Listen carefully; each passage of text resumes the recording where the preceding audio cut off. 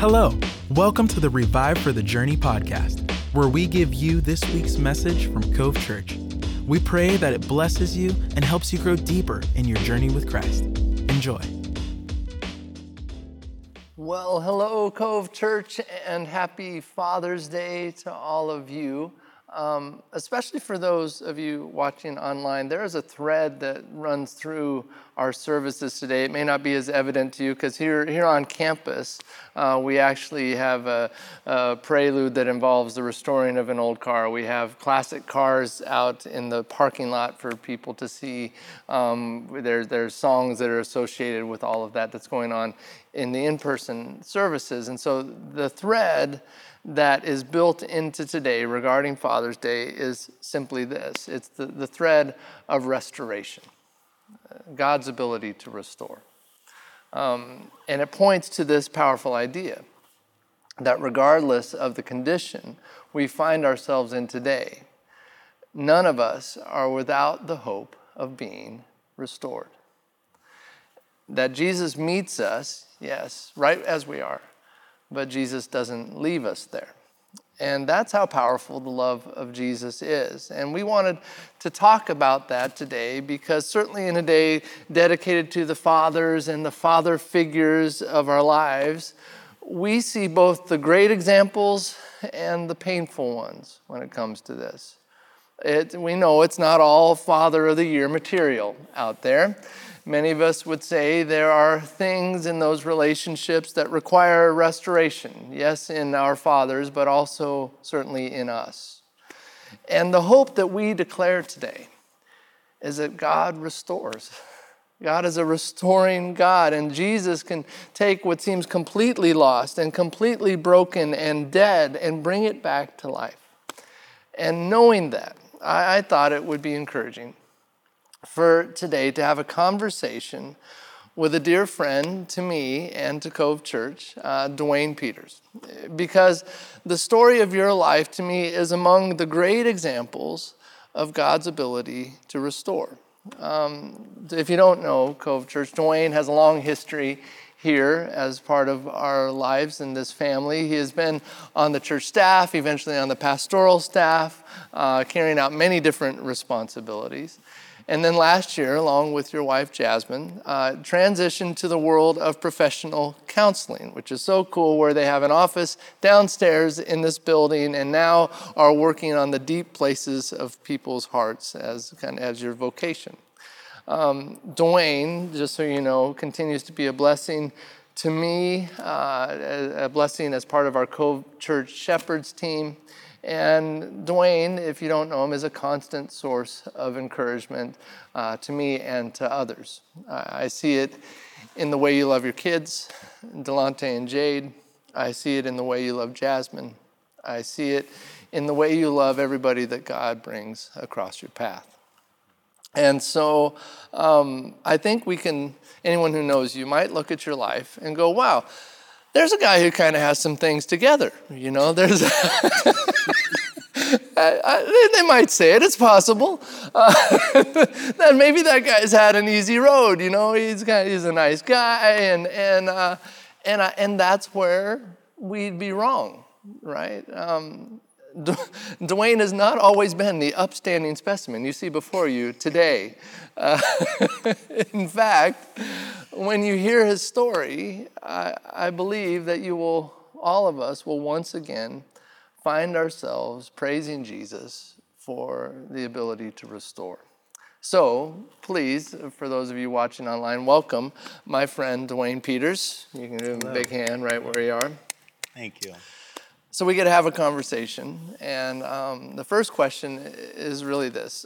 We experience your life and you as it is today, and it's a great blessing to be around you today.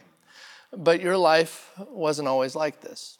So can you give us a sense of your story? Can you describe what life was like before God's restoring work really came into view?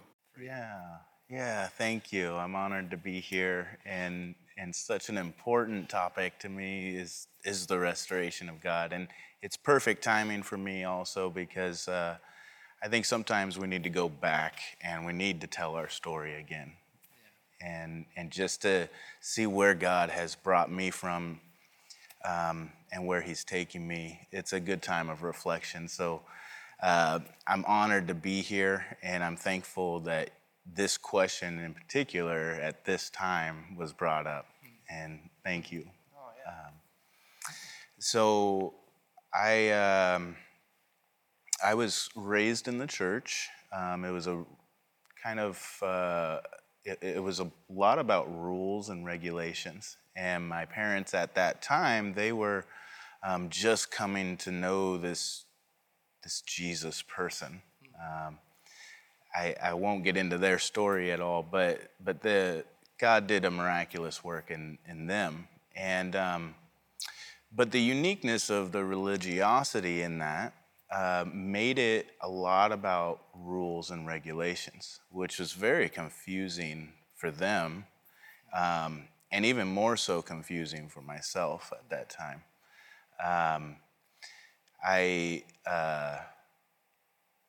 I got saved at probably 7 years old, did the whole prayer with my mom, and it was a beautiful experience. Had moments from 7 to 12 years old where I experienced God here and there.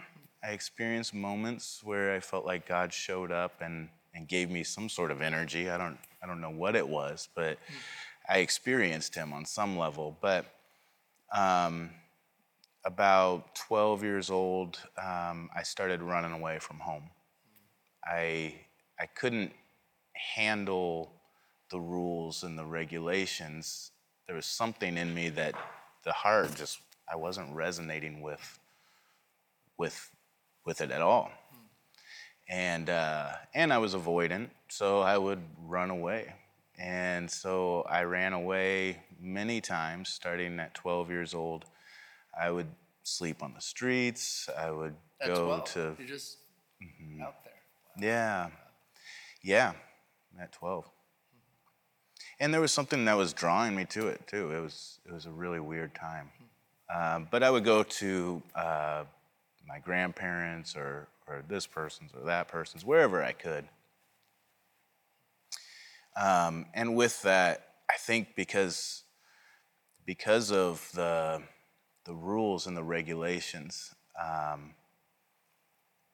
was asking a question that I didn't know at the time I was asking, and it was really, does anyone see me? Does anyone hear me? And my answer at that time was no, so let's get out of here. Makes perfect sense. Pray for my parents. Yeah, by the way. yeah. Tough time for them. Yeah. And so that pretty much worked itself out through middle school. I started dealing drugs in middle school at that time.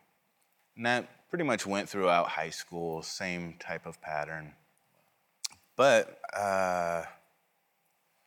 it was also kind of unique in that there was an independence that I was developing in all of that, where I didn't want to be dependent on anybody else for anything, because I felt like I would be hurt, Ultimately, that would leave me hurt because people would let me down. Yeah, and so I got a job. I started doing different things to be responsible, to do the good thing. But it didn't really last. And after high school, a core group of my friends who, we were doing drugs and starting to develop a mindset about life that was more, I guess, thuggish. It was... That was the worldview. It was. We had a code that we lived by, and there was 4 of us, and we lived by that code, and we didn't really associate with people because we saw a lot of people as fake and disingenuous after something, And so with that mentality, really, I started developing this idea that I probably wouldn't live past 25.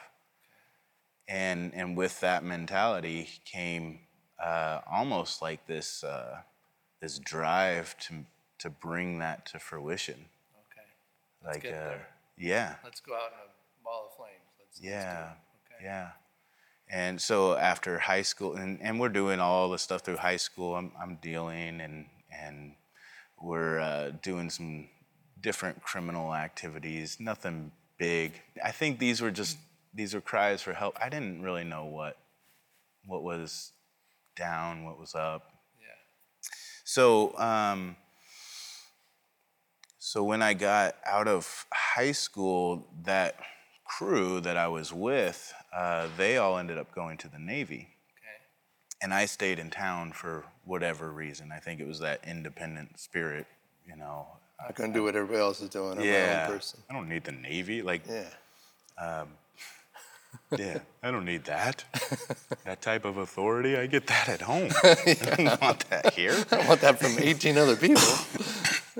Exactly. It was that. But I felt alone in the world. And in that, it hurt. It really stung. I couldn't articulate that at the time. So what I did is I just started doing heavier drugs. And I started partying on campus and doing the wrong things. Yeah. And so that progressed and got worse, and it got worse. Ultimately, around the time I turned 21 is when I met my wife, Jasmine. Okay. She wasn't my wife, obviously, then. Yeah. And I didn't even know that she was gonna be my wife until I actually had gotten jumped by a group of like 8 guys at my house. And that was the moment you're like, I love her. Yes, I'm on the bottom of this pile. Okay. Right? This is a beautiful love story. You don't hear this all the time. So I'm on the bottom of this pile getting pummeled, and through like the people, I see her with a shoe in her hand beating guys over the head. And I'm like, this is true love. It was got like, your back. That's but the woman for me. It was that. Aww. It was like, oh, she sees me in my life, and she's there. She's going to stick up for me. Wow. And that started a wonderful, complex relationship at that point.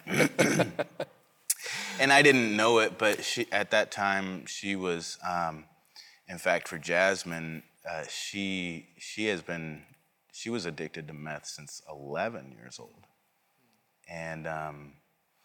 And I didn't know that the addiction was there. In fact, when I first met with her, got with her, I was like, that is the one thing that I won't stand is someone who does meth. I have uncles who have had brain damage from it. One of them's a career criminal and just in and out of prison all the time. He's doing much better now and has actually found Jesus. Wow.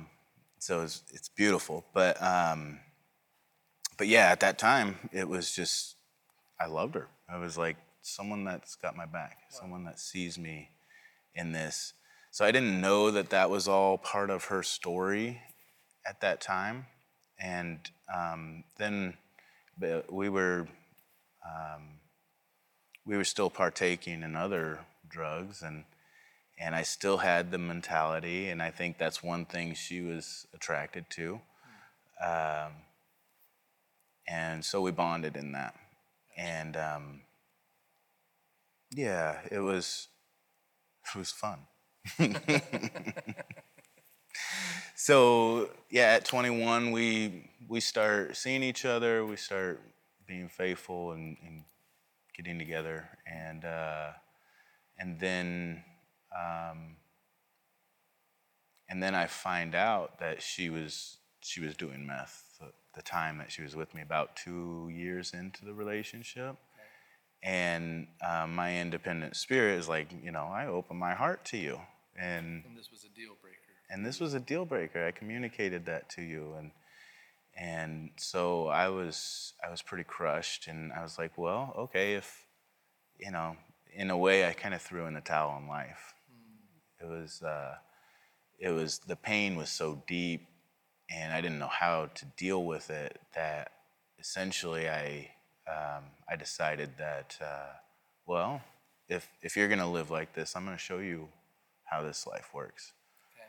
And so then I started using meth, and that's where stuff went straight psycho. Yeah, straight up psycho. Straight up psycho.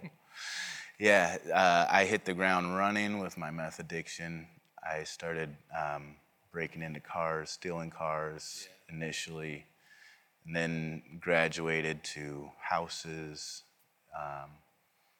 and everything was working out well enough.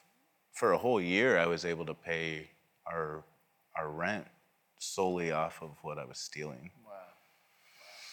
And that's there's no pride in that. It's not a boastful thing. It's I feel it's a sobering thought, isn't it? I carry that. Yeah. Yeah.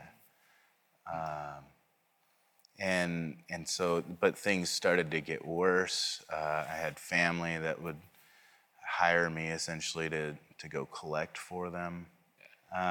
But those are the types of things, that's the life that I'm living, and that's that, I wanted to be dead. Wow. I felt dead inside. And so there's a point then that things change. There is an interception that Jesus performs in your life. Tell us about that. Yeah. About the time we found out Jasmine was pregnant with my first son, Delante, my first child, my only son. At that time, my whole world was rocked, right? And of course, I'm 24 years old at this point, and so the self-fulfilling prophecy of being dead at 25, I'm still an addict. I still have lots of issues, and at this point, me and her, she ends up going to Portland, and I stay here in Eugene, and I'm going harder than I ever was before that. And very quickly, after going for years without ever getting caught, very quickly I racked up about 15 years prison time, minimum. Like stuff that they had me on camera, they had everything. I was dead to rights. But I started getting caught, and I couldn't even litter at that time. Jaywalking. Nothing. Taking the tags off your mattress, like what? Yeah, it was. It was like that. And so we, she's in Portland. She's watching my demise from a distance, and then after, fast forward just a little bit, my son is born. I remember I'm in the garage. He's about 1 year old.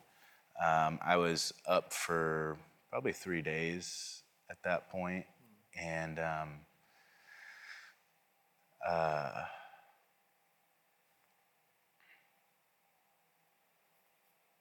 was hopeless, and I was broken, and I had the charges hanging over my head. I had my son in the next room who's starting to walk, and I can't bring myself to go in there and be with him. And me and Jasmine are having lots of issues. So there was really nothing going for me. So after this third night up, and just in the face of all these things that are stacking on me, I opened my heart to God. And it happened in the form of a question. And at this point, I'm 25. And I'm saying, God, I need more than this. This is not enough. And I started asking him really great questions about life, about my life in particular. And just like I can hear your voice now, I could hear him speaking audibly to me. Wow. And it was life-changing. At that point, my meth addiction was gone. I had no cravings for it. I still had to wrestle through other things, but that moment with Jesus, it was a taste of heaven. Wow. Interception. It was an interception. Wow. Yeah. That's incredible. It really is. It really is. He didn't talk like anybody that I had met. He talked as if it was someone who knows me, where I didn't even know myself. So the things that he was saying, it like tapped into experiences I had way back that I never even would have thought of. And he just reached me on that heart level. So at that point, I was like, whatever you got, I'm all in. I'm all in. And that self-fulfilling prophecy of being dead at 25 was a real thing. But at that moment, I gave my life to Jesus. You allowed the seed to die so it could be raised to life again. Yeah. You gave it over. Wow. Yeah. That began a series of new directions in your life, right? I mean, did. What are some of those pieces that started coming about after that? Wow. Jasmine, ironically, that same night, Jasmine was in the next room ready to leave me, but she was also crying out to Jesus. So we're in two separate rooms dealing with the same pressures, and our hearts open to him at the same time. Wow. And he tells her to forgive me, and he encourages me with a new hope and a new future. So we end up getting married, and it's like, okay, now we know Jesus and everything's gonna be great.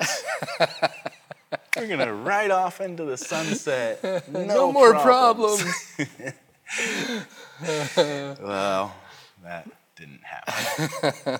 But we did have a wonderful wedding. We had all of our family there. There was a skit. It was all just for Jesus. There was music. It was a really beautiful experience in that. And then that, so that first step, it opened up other steps. I remember at the time, there was a pastor who I was really just digging into, like everything, hanging on every word.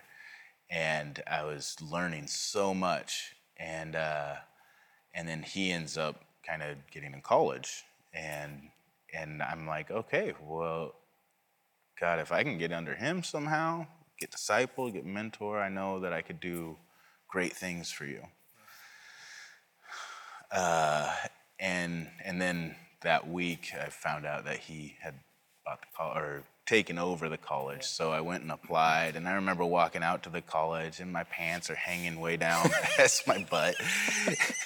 The baggy shirt, and I'm like, man, I probably... They're calling security on you.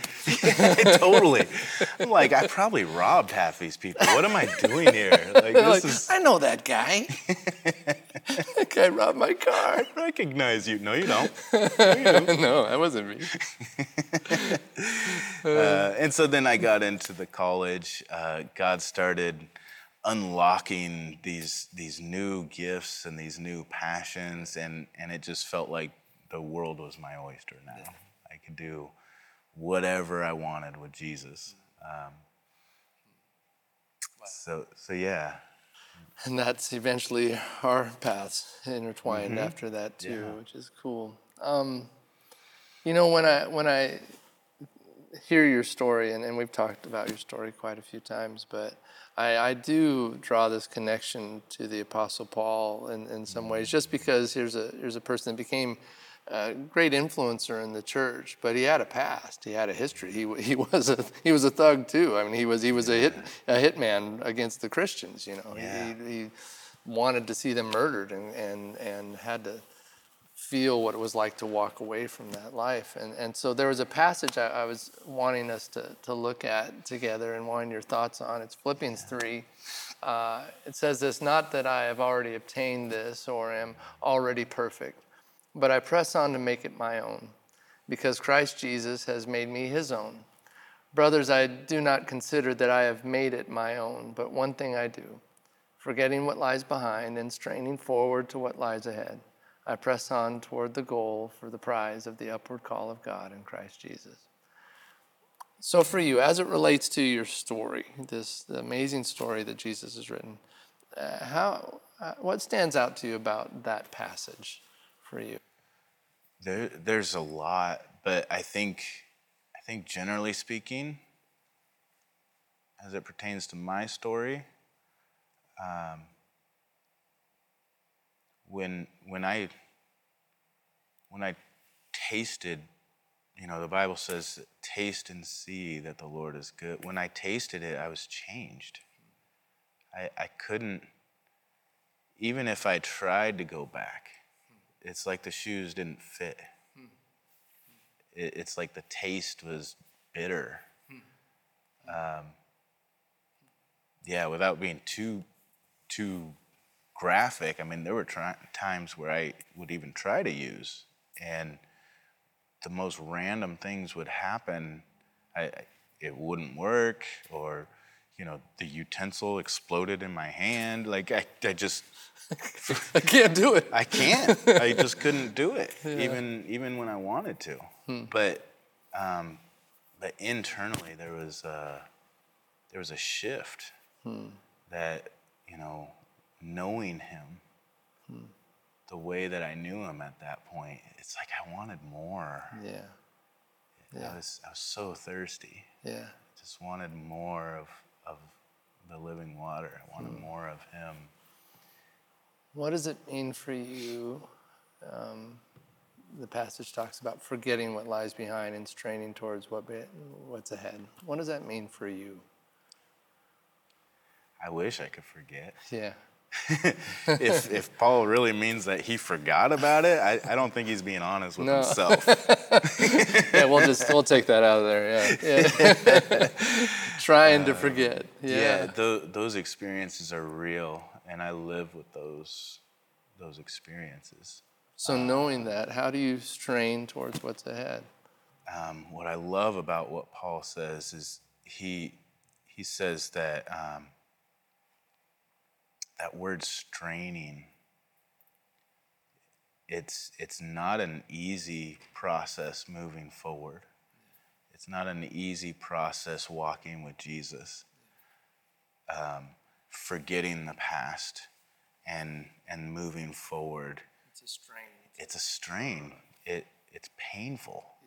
It's something that you can try to avoid it and act like you're great, and lack humility. But that just comes out really weird, and I never wanted to be weird like that because I knew him, and he just wasn't that. And so I think the straining for me, it really just made me come in touch with the realities of life. There's some things that I just couldn't get around, that life was painful.